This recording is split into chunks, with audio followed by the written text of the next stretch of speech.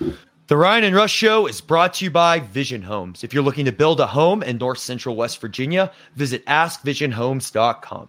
Vision Homes, building you a house you're proud to call home. And don't forget to subscribe to the Ryan and Rush Show, but don't take our word for it. Take Coach Nealon's. Hi, this is Coach Don Nealon, and you're watching the Ryan and Rush Show. Please subscribe.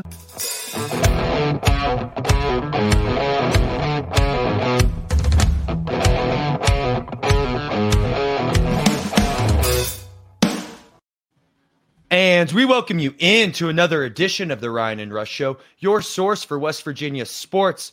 All right, Ryan, it's here. It's Oklahoma week. The target's on their back. They're the ones that decided to leave for the SEC. West Virginia enters this game as a ridiculous 13-point underdog. We'll address that here in a second, but let me continue to set up this scene. It's Garrett Green's. He has some unfinished business to do in Norman. We remember his first start 2 years ago in this game. Had a absolute chance to win the game. Mountaineers led the whole game until the very end when Oklahoma kicked a walk-off field goal. Obviously, we beat them in Morgantown last year in that gross game. We beat them with a walk-off field goal. And now we're here in Norman, probably the last time West Virginia will be in Norman.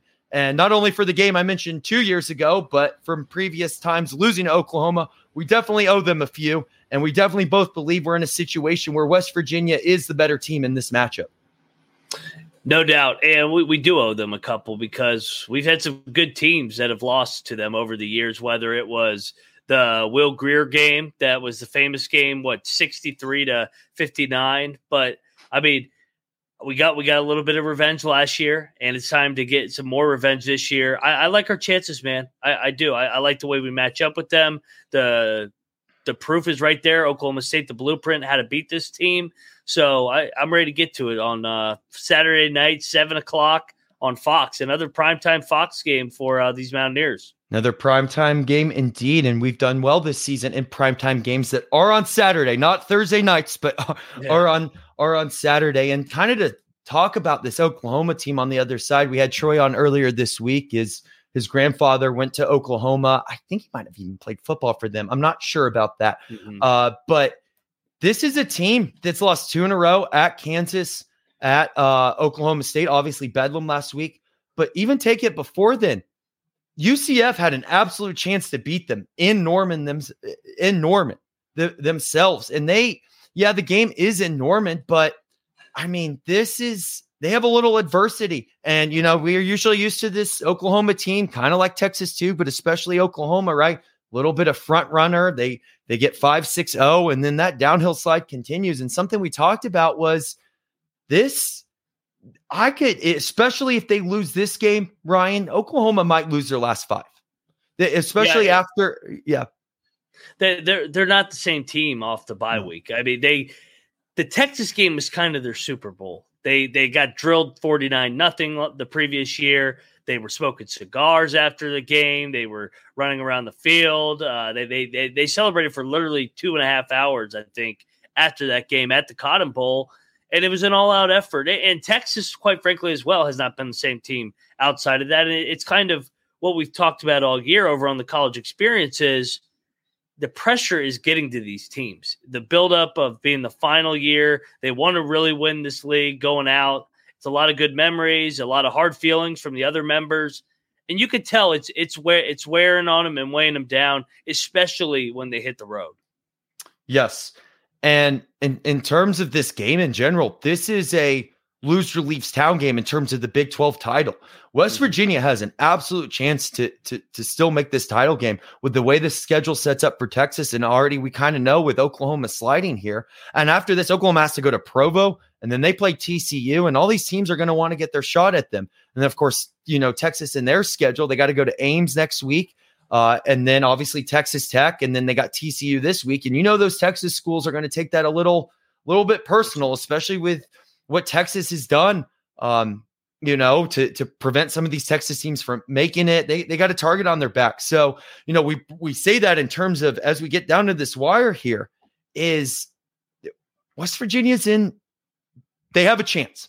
They sincerely do. Kind of a little bit of the outside looking in, but absolutely, if we win this game, we should absolutely win out. And there's a lot of things. It's the Big 12. It's madness. It's the league of the middle class. We keep talking about over and over again, in a league where there's a lot of parity because almost every team's basically the same and the same caliber. Is a couple, these last 3 weeks are what it's all about. But going back to this game and this matchup, Ryan, I'm where Oklahoma is, kind of what we're saying is, yeah, would I rather this game and be in Morgantown? Sure. But this game in Norman doesn't scare me like it once did, or kind of like going back where you're like, oh, maybe we'll give Oklahoma a game. And then, we just kind of get beat pretty good in Norman. But that is not the feeling I get at all from this game. The fact that West Virginia is 13-point underdogs in this game is disgusting. I don't even mean this from a bias standpoint. I mean, I'm literally looking at this. I know you felt similar against the UCF when they were favored 7 points. I feel the exact way. It's like, get the heck out of here. This not right. Yeah. It's at TCU when they were a 14-point underdog in Fort Worth. I was like, get out of here with that line. It's been a lot of disrespect, and I like it. So let's keep the trend going with proving these guys wrong on these disrespectful lines, because the odds makers and the people betting it clearly have been on the wrong side of the Mountaineers all year long. So really looking forward to this game on Saturday night. Like the matchup. We saw what Ollie Gordon did against them. We saw what UCF did on them against the ground. We saw what Kansas did with Neil, the running back there. He had his ways too. I mean, all these teams have been able to run the football against Oklahoma these last couple weeks out of the bye week, and that's our bread and butter. I mean, we ran for 300 plus yards last week, 7.5 yards a carry. Garrett Green's played in Norman, which I actually think is a big time advantage too. He's not going to be all struck by going to Norman, playing at that famous field there. So yeah, great matchup, great atmosphere, great spotlight. I mean, to be in the public eye on the national stage against Oklahoma on Fox, I mean, great opportunity for this program and group. We talk about that Houston game as one we should have won, right? But we also said right after that, hey, this football season has a weird way of evening out, and this can definitely be that one like we shouldn't have won, where it does even out and make up for that. This Oklahoma team, they have some serious holes. I mean, you can't. The way this Mountaineer, especially their offensive playing, especially what we just saw against BYU, putting together a complete game. Garrett Green can sling the ball. He can run the ball. He can hand it off. He can be a leader. He can be a dog. He can be whatever you need him to be for that game. And this is that, like, hey, you guys, it's my first start last time, but now I got a little bit of experience under me. I got more of that fight in me. And our team still wants a chance at the Big 12, and it can absolutely be shown. Another thing, too, with I like how West Virginia is on the line, especially our offensive line, of course. And Dylan Gabriel is not the same quarterback that we like that started out this season. You're right, Ryan, as we get to the Cotton Bowl when they played Texas in Dallas, that was their Super Bowl. That was both teams' Super Bowl, and then kind of had the bye after that. And where it's been since then, Dylan Gabriel has not been the same quarterback since then either. And it does start with him. It's kind of, we were making the joke, especially on the Big 12 show. It's kind of like him and Garrett Green just like switch spirits, like switch body. Like there's an argument right now that Garrett Green's the best quarterback in the Big 12. 100%. I can't think of a quarterback right now with the way Garrett Green's playing who you would take over him with the way his dual threat in this offense. Ever since that bye week, like you said, Rush, he is playing as high a level as anybody. I mean, you look at it: 6 touchdowns, 2 interceptions. He's averaging almost 100 yards, 75 yards a game on the ground. He had 5 touchdowns on the ground in those games. He's been an animal in these last 4 games coming out of the bye week, and especially since that UCF game. I mean, how good was he in that game? How good was he Saturday night? And I thought he could have ran more on Saturday night against BYU, but they didn't have to. It was kind of save something for Oklahoma, and I agree. He's playing at a higher level than Dylan Gabriel and probably arguably anybody in the Big 12 right now. My one concern about the Oklahoma offense is a player, Stoops, obviously son of the former coach at Oklahoma. Drake Stoops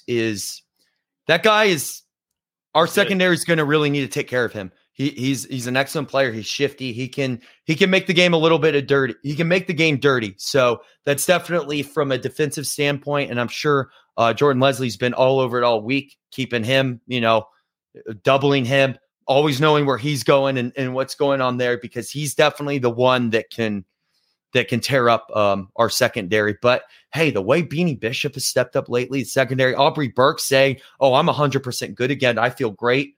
Like the injury never happened." I mean, there is something about getting healthier too, and getting healthier at the right time. So if there is a time to play Oklahoma and play Stoops and really kick them while they're down, this is the time. I couldn't think of a better time, sincerely, to play this team and to really hopefully go into Norman like we believe that they can and that they will, and get that W and propel right through the rest of your games in this season. Yes, completely agree. It's like I said, man, it's a heck of an opportunity, and you get this one. We'll see what happens. There's going to be some chaos down the stretch here in this Big 12. So we've got to keep it rolling. So I'm going to get right into it, Rush, with our keys to victory. Talked about it enough. Might as well. Yeah. And, 2 weeks ago, we were down in the dumps. We were coming off 2 straight losses. And I got on here and I said, we're going to beat UCF and beat BYU because we're going to get back to running the football. We got a little pass happy in those couple games, trying to be more balanced. Since then, we have had 98 carries, almost 100 carries in 2 games for 626 yards. That's 6.39 yards a carry. You're going to win a lot of football games when you rush for 6.39 yards a carry. And I'm not the biggest math magician, but that's pretty good. So, hey, it's going to be the same keys to victory for me here. Run the football, control the line of scrimmage, and that's going to put you – I don't anticipate us running for 6+ yards a carry. That's going to put you in third and manageables. And when you get to third and manageables, you got to be able to convert so that you can extend drives, keep that crowd out of it. We know how loud it gets there. And that's what we were able to do 2 years ago, and it gave us a shot to win coming down the stretch. That first drive in Norman, I think it was like a 20-play drive, and it took literally the whole first quarter, and we went up 7-0. It's got to be the same thing here where we just grind this game out. And like you said, it might only be 4.5 yards a carry, but that's going to be good enough to get to third and manageables, and you got to convert that. And my other key to victory is start fast, just like you did 2 years ago. And what we've done in the last couple of weeks is put together a drive right off the bat, get up 7-0, take that crowd right out of it, because Oklahoma's a wounded animal right now. They're coming off back-to-back losses. They're feeling sorry for themselves. They're questioning themselves. 10 days ago, they were talking about national championship, getting to the playoff. They were on the right side of the Lincoln Riley leaving to USC. All was well in the world. Life hits you fast. Next thing you know, you drop 2 in a row, feeling sorry for yourself. Hit them in the mouth right off the bat, and I think they're going to fold. So start fast, control the line of scrimmage, and those are my 2 keys of victory. Yeah, there's definitely that. Win the coin toss, we want ball. We're going to show you how it's done.